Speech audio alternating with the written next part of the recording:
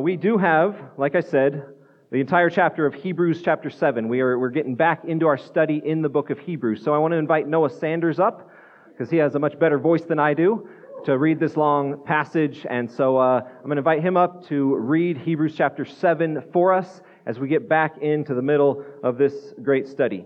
So stand with us as we give attention to the reading of God's Word. Hebrews chapter 7. For this Melchizedek, king of Salem, priest of the Most High God, met Abraham returning from the slaughter of the kings and blessed him. And to Abraham apportioned a tenth part of everything. He is first, by translation of his name, king of righteousness, and then he is also king of Salem, that is, king of peace. He is without father or mother or genealogy, having neither beginning of days nor end of life, but resembling the Son of God, he continues a priest forever. See how great this man was to Abraham the patriarch, and gave him a tenth of the spoils. And those descendants of Levi who received the priestly office have a commandment in the law to take tithes from the people, that is, from their brothers, so these they are also descended from Abraham.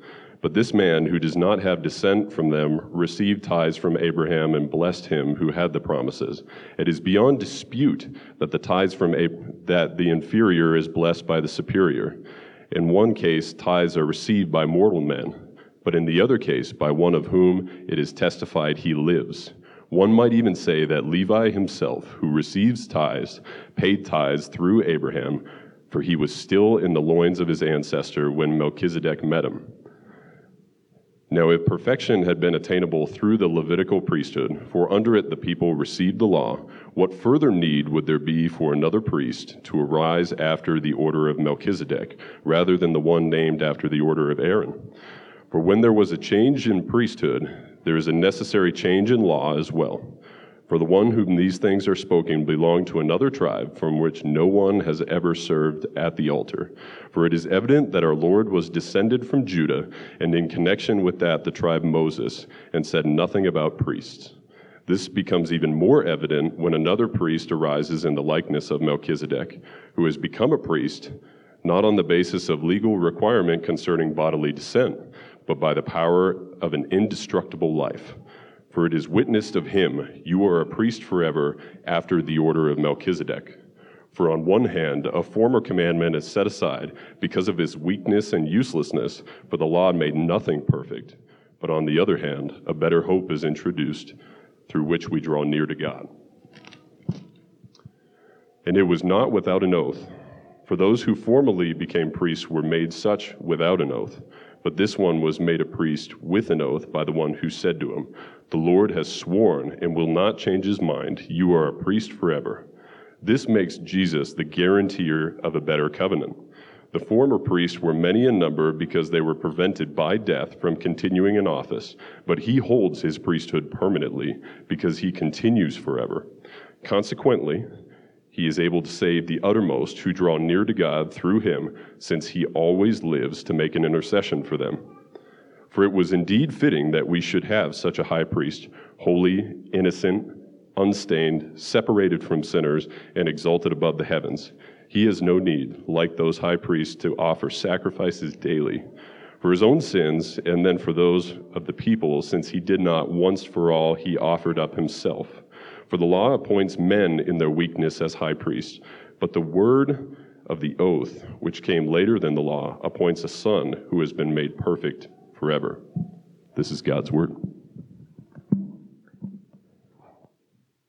Right, you got all that, right? Makes perfect sense? All right, let's pray together. Father, we come to you. We enter before you, knowing that you hear us, not based on anything that we have done, anything that we have accomplished, anything that we can do. But we enter before you only because of our perfect high priest, only because of Jesus, our great intercessor. So I do pray that as we wade through this heavy text, something that can be pretty confusing to us as we read it here in this day, I just pray that you would awaken our hearts to see things about Jesus that maybe we have neglected, to see aspects of who you are that will be an anchor to our soul. I pray that you would open our eyes and and our hearts to see and believe in who you are and what you have done for us. So I pray that you'd guide us through this text, guide me in my words to be able to hopefully be able to bring clarity to some confusing things and to bring hope where we need it. So we commit this time into your hands. Let your word go forth and accomplish its purposes. And it's in the beautiful and glorious name of Jesus that I pray. Amen.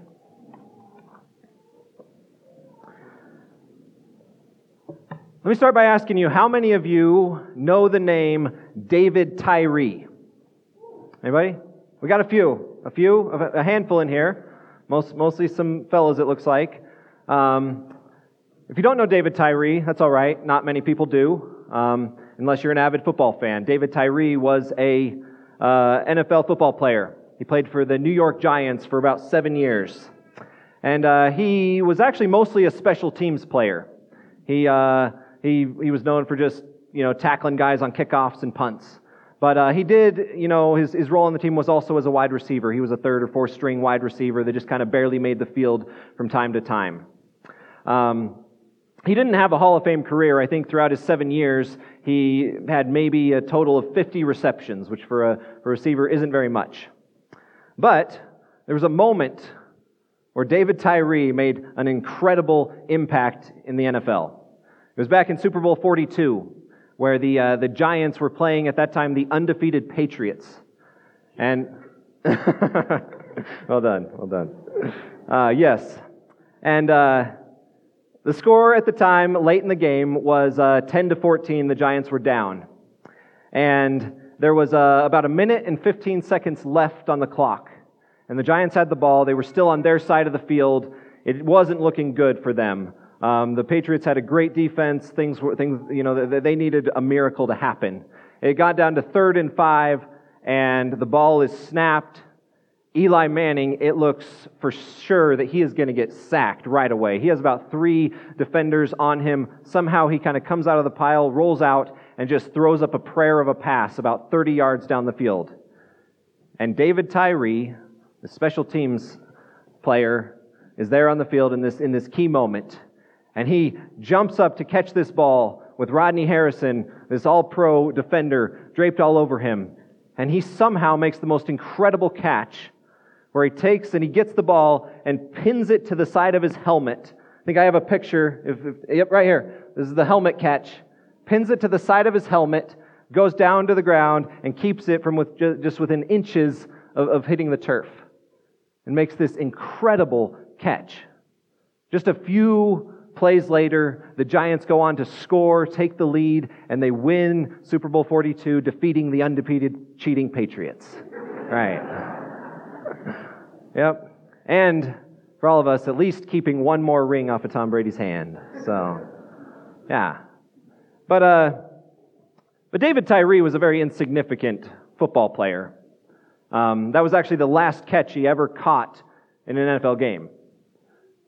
He showed up, had this amazing impact, then he disappeared, never to be known again.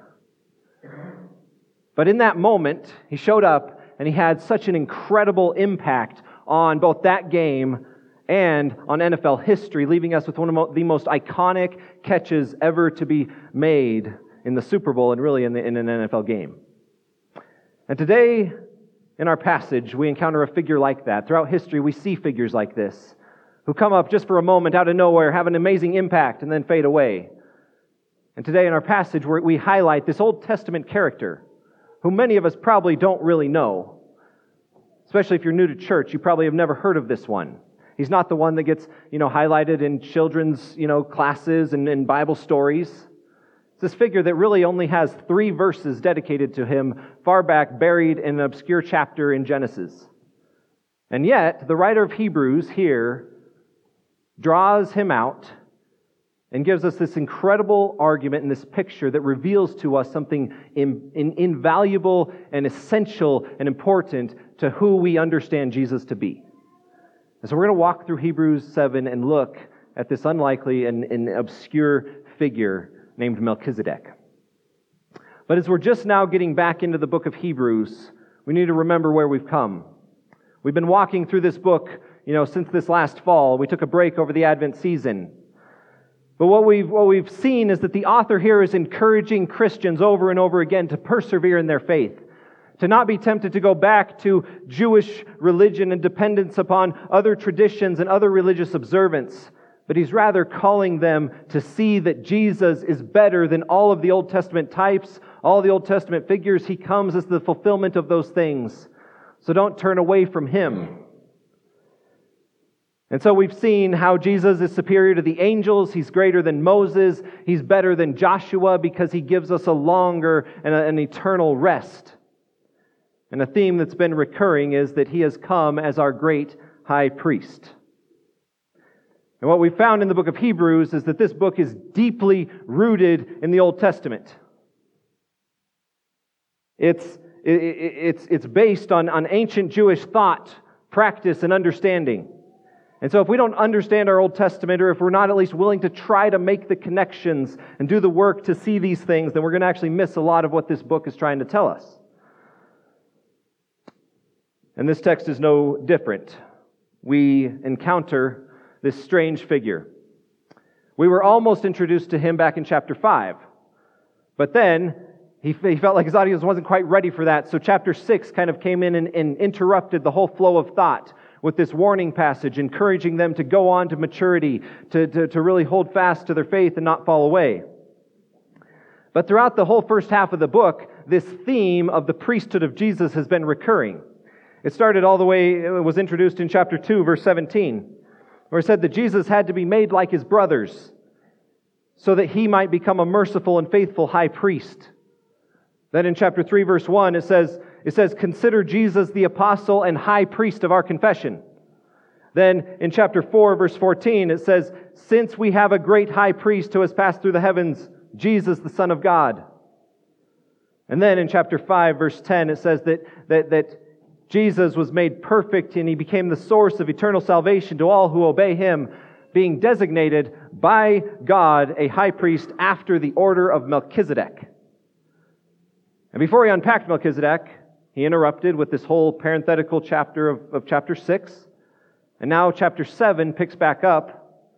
Right at the end of chapter 6, he said, Jesus has gone before us into the curtain, this temple language, into the most holy place. He's gone before us, having become a high priest after the order of Melchizedek. And so now, in chapter 7, he's going to go further and unpack who this Melchizedek figure is. But as you sit here this morning, you may be already starting to roll your eyes saying, who cares? Who cares about Melchizedek? Like, maybe this is good for like some kind of Bible trivia night, or if, for the Bible nerds in here who kind of like this kind of stuff, but really for my, why does this matter? Like, why are we going to wade through this whole thing? I didn't understand a thing that Noah read a few minutes ago. And that's a valid question. This is a tough passage to kind of put together and understand. The author's assuming things about his reader, that they have a deep understanding of their Old Testament. They understand what happened in Genesis with Abraham. That they understand Psalm 110 and this prophecy that was spoken by David of this messianic figure to come. And so we're going to have to do work to try to pull these things together, but I think it's worth it for us to give our attention to see how the Bible comes together in this grand story, this big narrative that's unfolding, this redemptive plan of God. And as we do that, we begin to see these images of Jesus that have massive significance in our lives. We don't need to become Christians who just kind of need our verse for the day, that it's kind of just this encouraging phrase. But we need a Bible story that shapes our lives. We need a story and a narrative of redemption in which we see that God has invited us into. And so we're going to try to do our work to walk through this text. I'm going to do it through 3 points. I don't know why I always end up with 3 points. It's just how it works out. I commend Aaron last week for doing like a 12-point sermon or whatever, so good work. So if he can do that, I think we can get through 3 points this morning. We're going to first look in verses 1 through 10 at the historical importance of Melchizedek. Then in verses 11 to 28, we're going to see the theological significance of Melchizedek. And then in my last bit of time, point 3, I want to try to just draw out the personal relevance of Melchizedek for us. So let's dive in here. We start by looking at the historical importance of Melchizedek. Who is this man? The writer gives us just a brief bio on him.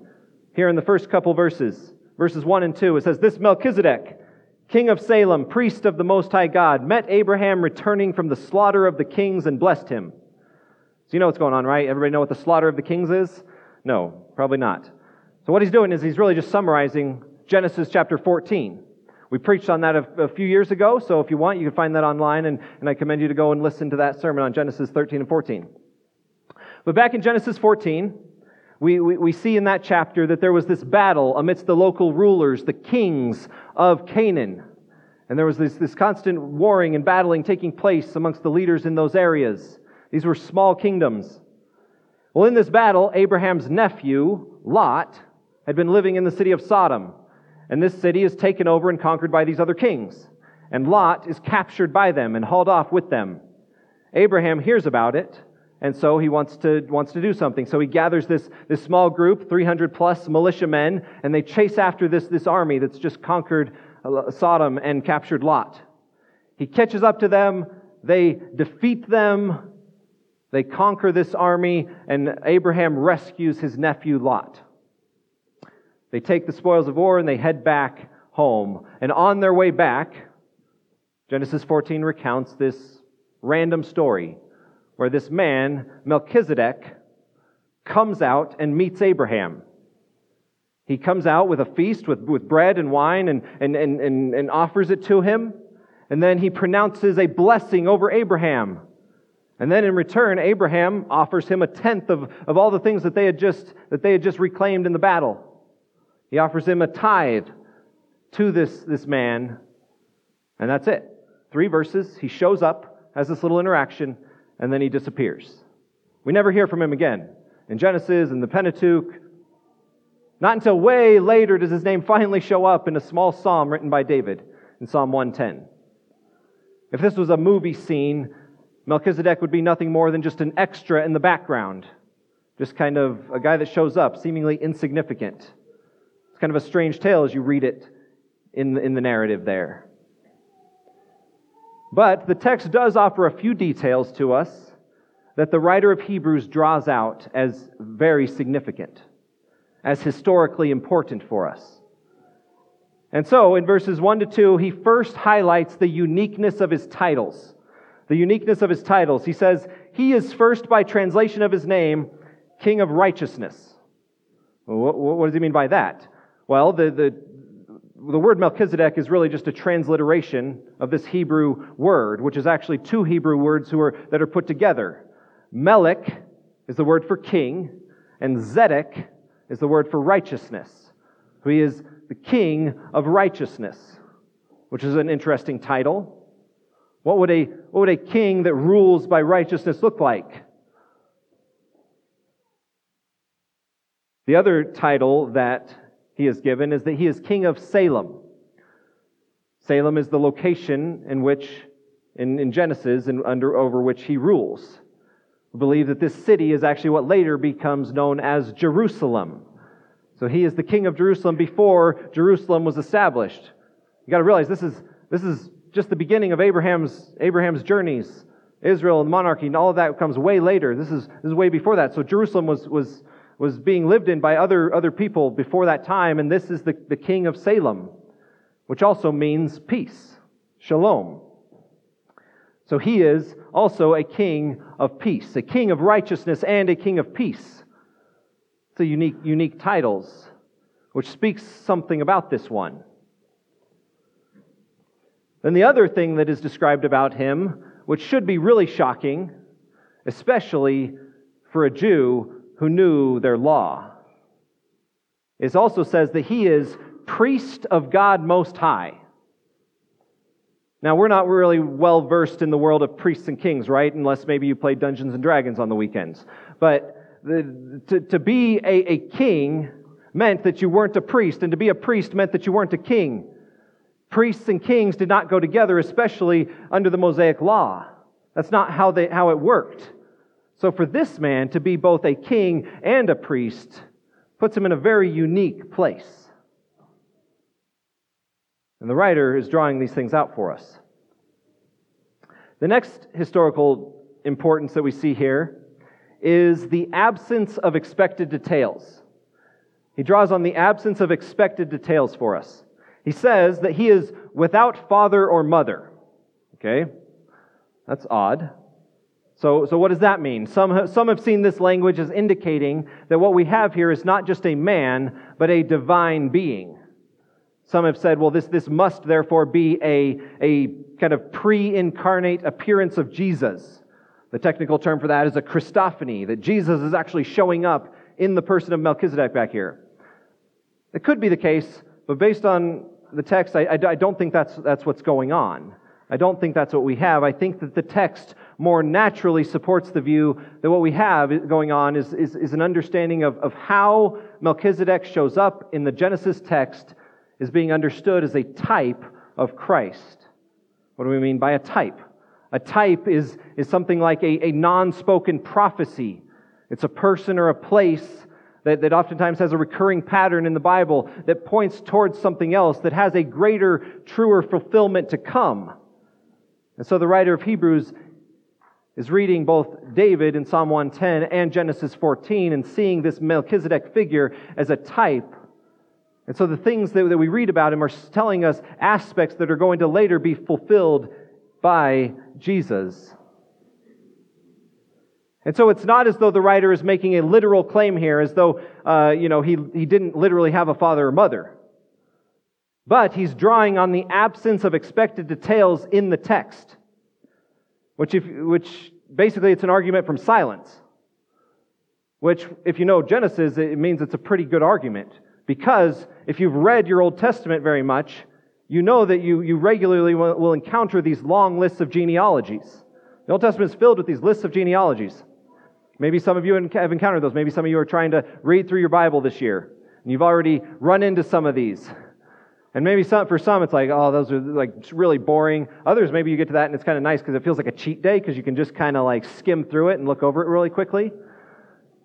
Because for us, like, who cares who beget who and who beget who? But if there's an important figure in the Old Testament, his lineage is listed. We know where he comes from. We know why he has a significant place in Israel's history. But Melchizedek, as he shows up in Genesis, has no lineage. He just shows up out of nowhere. We don't know his father. We don't know who his sons are. And so what this tells us, and now he's being understood, is meaning that it's not his family line that determines his significance. It's something else. It's who he is, his very being. Goes on to say that he has neither beginning of days nor end of life. He has no birth and he has no death certificate. Not literally saying he wasn't born or didn't actually die as a literal human historical king, but as those details are very important for all the other patriarchs. We even know where some of them were buried. When they died, those things are noted. They are specified.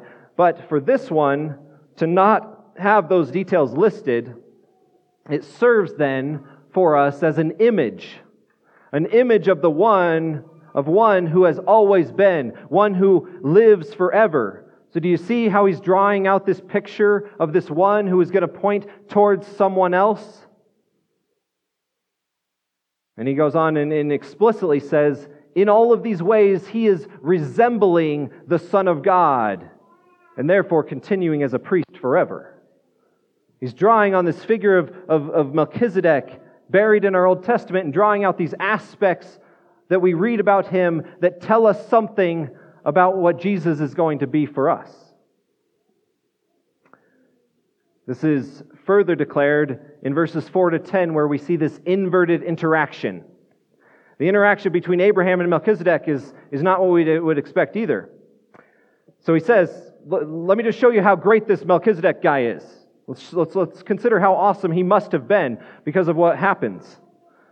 He says, Abraham, the patriarch, the most prestigious Israelite, the OG of Israel, he paid tithes to this man.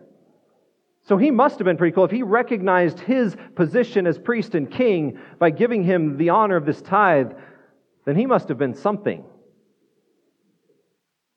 Then he goes on in this kind of complicated argument to say that that priests, under the law, they came from the tribe of Levi. They were the descendants of Abraham.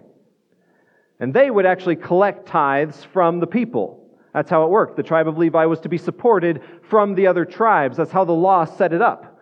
So they could request tithes from their brothers, from the other tribes. But Melchizedek, he wasn't a Levite. So what grounds did he have to receive or request a tithe from Abraham? We don't know where he came from, and yet Levi's great-great-great-great-granddaddy paid him a tithe. And so he says, well, in a sense, you could even say that Levi himself paid a tithe to Melchizedek because, the text has this weird phrase, because he was still in his loins, meaning he was descended from him. There's kind of this family connection that's being drawn out, saying the whole Levitical line of priests, in a sense, started off by paying tithes to a different priest. That's how great this one was. And then furthermore, to ratchet it up even more, he says that Melchizedek was the one who spoke a blessing over Abraham, not the other way around. But Abraham was the one who had received the promises, right? Abraham was the one who God was going to bless, and through him, he was going to bless all the other nations. So you would expect that Abraham's the one who would bless Melchizedek. But it's known that the superior blesses the inferior. And so Melchizedek, speaking a blessing over Abraham, means that he is a figure who is greater, more significant, more important than even Abraham. And so what's his whole point here? Like, what's he trying to show us? These are some neat Old Testament details. But his whole point in drawing all of this out is to say that this historical figure represents the type of priesthood to which Jesus belongs. And this obscure historical figure therefore foreshadows, points towards the role that Jesus has fulfilled for us.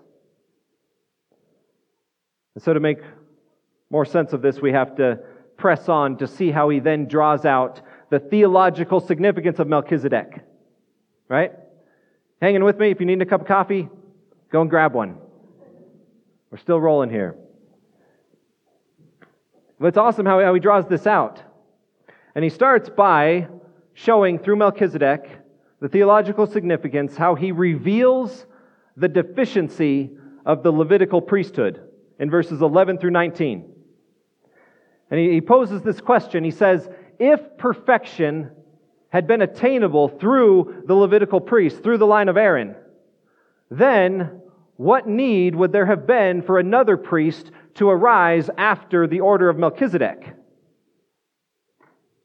Well, the answer, of course, is none. If that was true, then there would be no other need for another priest to come. Because once you have a perfect priesthood, you don't need any other one. It's perfect, right? It's a simple logical argument. You know, it's kind of like with our phones. You know, every year Apple comes out with a new phone. But every year they market it as if it is the best thing. Like it is the phone to end all phones. You know, iPhone 10, you can open it with your face or whatever, and it's got everything that you will ever need. It's perfect. That's how they market it. And yet, then the next one comes out, and we're all the way to 13, where we have, 7 cameras attached to the phone now. It just keeps getting better and better. And every time they come out with a new model means that the other model was insufficient at some level. Like it could have been better. And that's the argument he's making. If the Levitical priesthood was perfect, we wouldn't need another priest. But if somebody comes along and says, we need a priest like Melchizedek, then that speaks something about the Levitical priesthood. And that's what we see when we look at Psalm 110, which I don't have time to go into all of this. I asked Tyler to maybe just put it on the screen just for reference. In this psalm, Psalm 110, we have David. And what's important to understand as we look at this is that this hinges on understanding the sequence of things. That when David wrote this is hundreds of years after the establishment of the Levitical priesthood under the law. It comes after Sinai. So the priesthood has been up and running, it's been given, it's been going on for hundreds of years, happening. This is what God said, this is what God set up, this is what God established. And yet David comes along and shares this psalm. as we understand it as a prophetic word speaking towards the Messiah, that this Lord will arise, this one who would be a king. A king would come who would crush all of his enemies, who would rule in righteousness and justice. And also what is declared about this one is that he would be a priest forever after the order of Melchizedek.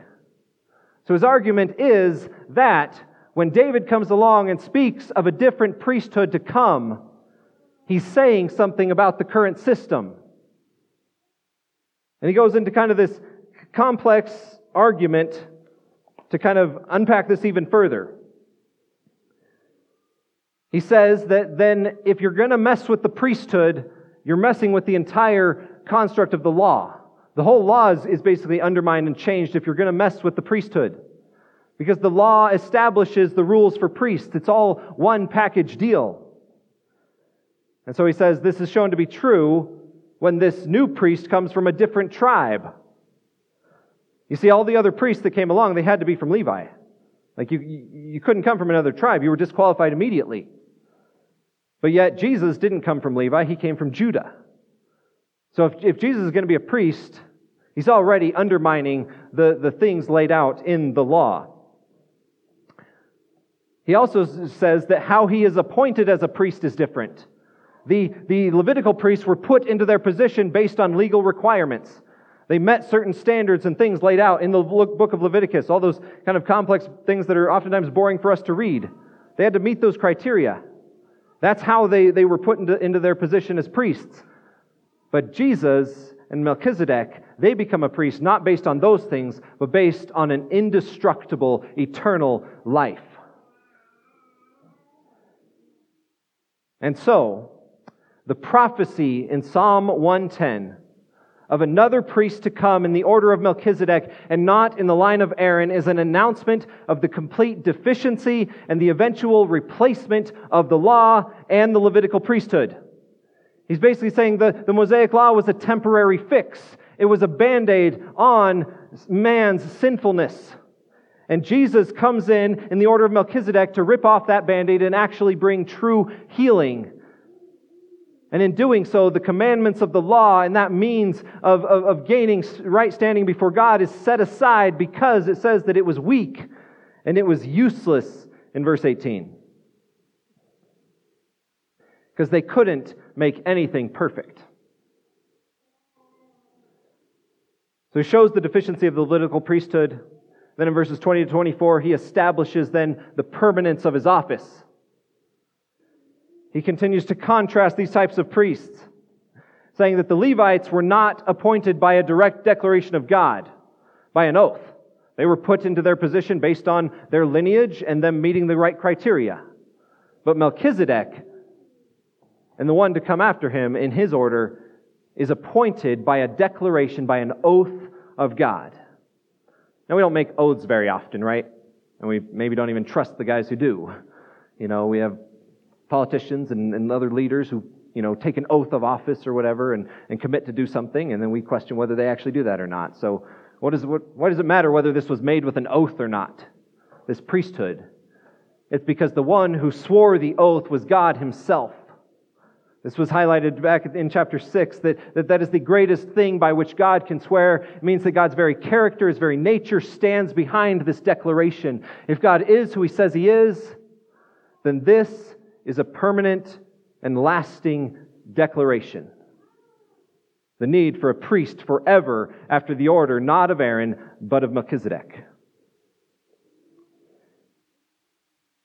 He says, because there was a fundamental flaw with the Levites. There was this one hiccup. They kept dying. As soon as you got a priest in there, knew what he was doing, could offer the sacrifice just right, had it going, everything was going smoothly, he died. Somebody else had to take his place. A constant pattern. They were prevented from continuing because they were just mere weak men. They would die. But Jesus holds His office forever. Thus, He can provide and secure an eternal salvation, is His argument. And the last thing in verses 25 to 28 is that He proves the effectiveness of His service. His eternal standing as priest means that we never lose our intercessor. He's effective in His work because His is a perfect priesthood. He is a perfect priest. He is a holy one. He is the innocent one. He is the unstained, separated from sinners, one exalted above the heavens. And thus, He is fundamentally different from all the other priests, because those priests had to offer sacrifices daily. And first, they had to offer them for themselves, because they themselves were unclean. So you better hope that He did it right and covered Himself first before He offers it for you. That's His argument. That's what He's saying.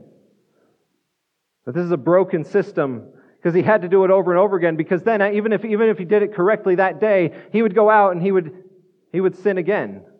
And He had to come back, offer a sacrifice for Himself and then for you. And the pattern would have to continue. But not Jesus.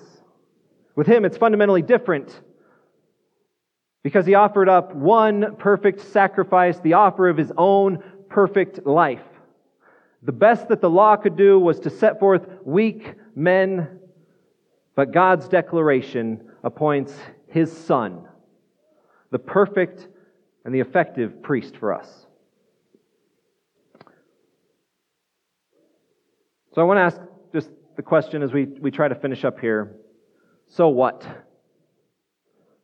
These are neat Old Testament connections and kind of unpacking these little old vague stories and drawing these things out and all. But the reality is that we honestly have a really hard time like resonating with the idea of a priesthood, right? With a priest. Like none of you were concerned about priests this week as you went to work. None of you were carrying your goat around this week looking for a Levite. So maybe in some sense, this might be really impactful for a first century Jew who's been doing this all their life. But for us, why does it even matter?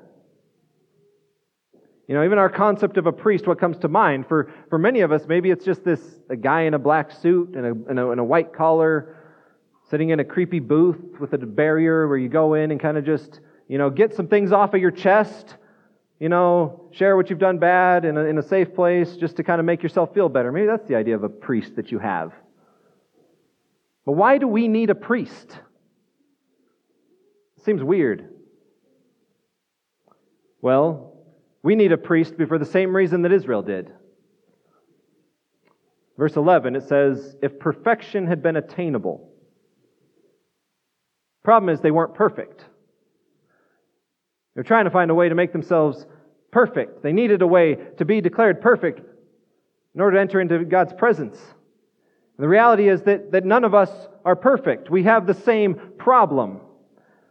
This word perfect speaks of completeness, of wholeness. We are broken. We are sinful. We are, to use Old Testament language, unclean. So what do we do with that? Well, the world has a way of trying to deal with that, where they just kind of try to minimize it, right? It's of course, let's all just accept that nobody's perfect. And, we're all trying to do better. Humanity just needs to kind of work on itself, and we just need to kind of accept our failures and mistakes and learn from them and move on, and we can just kind of grow together and become better in some sense. Sounds great, but there's a problem with that. The problem is that there is one who is perfect. There's a perfect, holy God who created us, who stands in sovereign reign over this entire world and over our lives, one to which we are accountable, one to which we have thumbed our noses in rebellion and tried to create our own image of ourselves and how we want to live.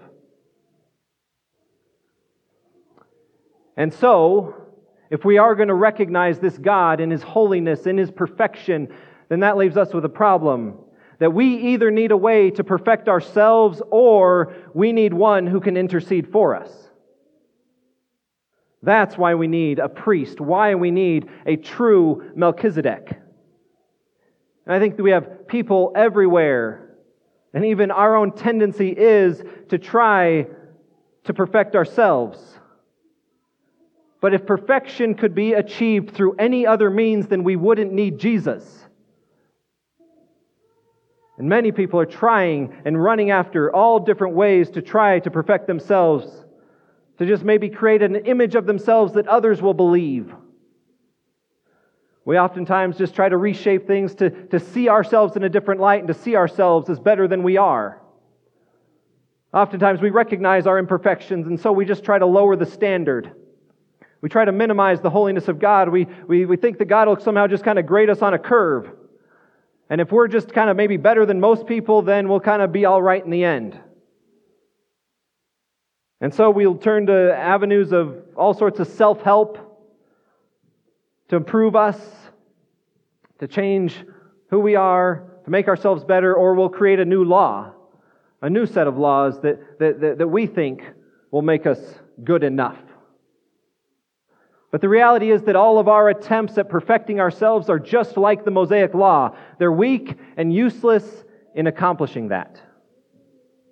And that is why we need a Melchizedekian priest, one who brings us a better hope than our efforts, one through whom we can be declared perfect or declared righteous, declared just before a holy God.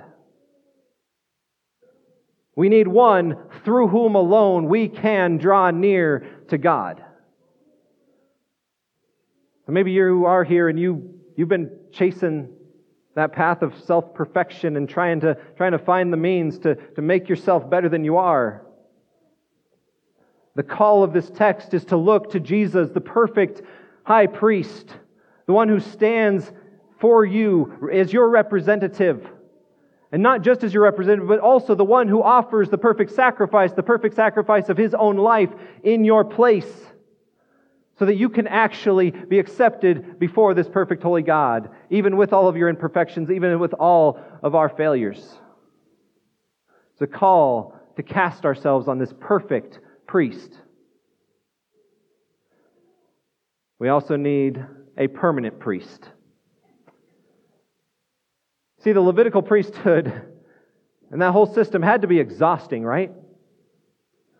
Every day, get up, get the goat, slit its throat, more blood. I hope he's wearing the right clothes today. Got to get the right priestly clothes on. Another ceremony, another action, another sacrifice, more blood, over and over and over again. The reality is that so many of us end up still doing the same thing in our lives, where when we fail, when we fall, we feel like we have to atone for our own sins. We have to beat ourselves up. We have to feel guilty about our sins long enough to where maybe then we can come back to God, we can come back to church, we can come to His people. But we have to pay for it ourselves. But we need a permanent priest, one who constantly stands saying, I've paid and atoned for all of it with a perfect sacrifice so you can stand in freedom. We need one that declares to us a better covenant, a concept we're going to get into in the coming weeks. We need a permanent priest who always serves as our intercessor. For when we fail, when we sin, one that is standing there for us. For this week, when I yell at my kids and I justify it as just kind of, exercising, tough parenting, when I am inconsiderate and thoughtless of my wife and speak harshly to her, I need a Melchizedekian priest who stands there declaring that he has paid for that with his very blood. When you this week let your heart drift into discontentment, into jealousy, into anger at others, you need a Melchizedekian priest who's constantly there interceding for you with his perfect sacrifice, covering and atoning your sin and your failures, so that you can stand before your King. We need a permanent priesthood to declare to us, amidst our doubts and our uncertainties, that we are saved forever. That it's secured not based on what we can do, but by what He has done. And not only do we need the perfect and permanent priest, but we need a priest who is also our king. Throughout history, we've tried to keep kings and priests separate, and for good reason, right? Broken humanity, things can get really messy when those things are brought together, so we've kept those separate. We've had Rome and we've had the monarchy, we've had church and state separate. But only in Jesus do we see the perfect and the beautiful union of these two dimensions. That He is the perfect and righteous King of peace, and He is the priest who stands in our place. I love the line in verse 26 where it says, "It was indeed fitting that we should have such a high priest." And the image that just kept coming to mind is that of a puzzle. We've been trying to build some puzzles that we gave to our kids this year. And I was never a big puzzle guy, but I'm sure we've all had the experience of building a puzzle and maybe getting down to the end, and you have one piece that's missing. It's not whole, it's not complete. It's so frustrating. Where is it? And you can't just go and find another box and open up another puzzle and find a piece and just kind of make it work. You can find one maybe that sort of is in there, but it's not the right piece. It doesn't work. It doesn't fit. And throughout all of human history, we have searched for the perfect leader, for the perfect ruler, for our perfect representative. We've tried all sorts of ways of ruling this world, from kings and monarchies and dynasties to republics, to communism, to socialist regimes, and even anarchy's been tried. But we're trying to find that piece to complete the picture of the world that we want and that we long for, a picture of peace and righteousness.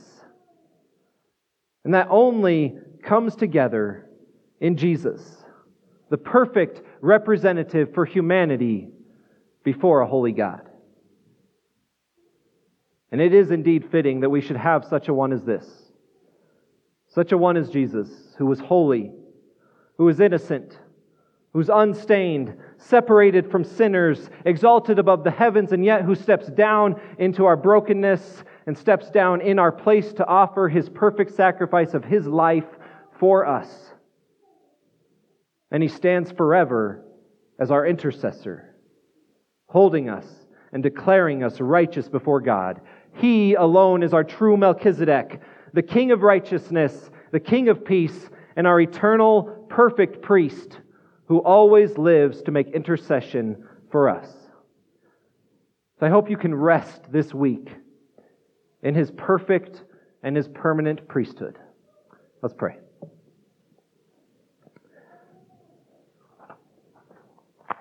Father, I thank You for this text that I've labored in this week, longing to see these glories and these truths.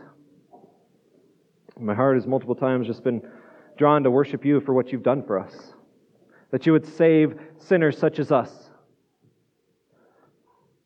And so we declare together that You are our King, and we thank You that You are our priest who has offered for us the perfect sacrifice so that we can be made perfect.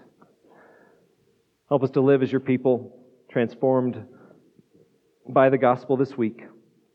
Let us not go forth and try to perfect ourselves, but let's live as those who have been perfected by Jesus. And we ask this in His name alone. Amen.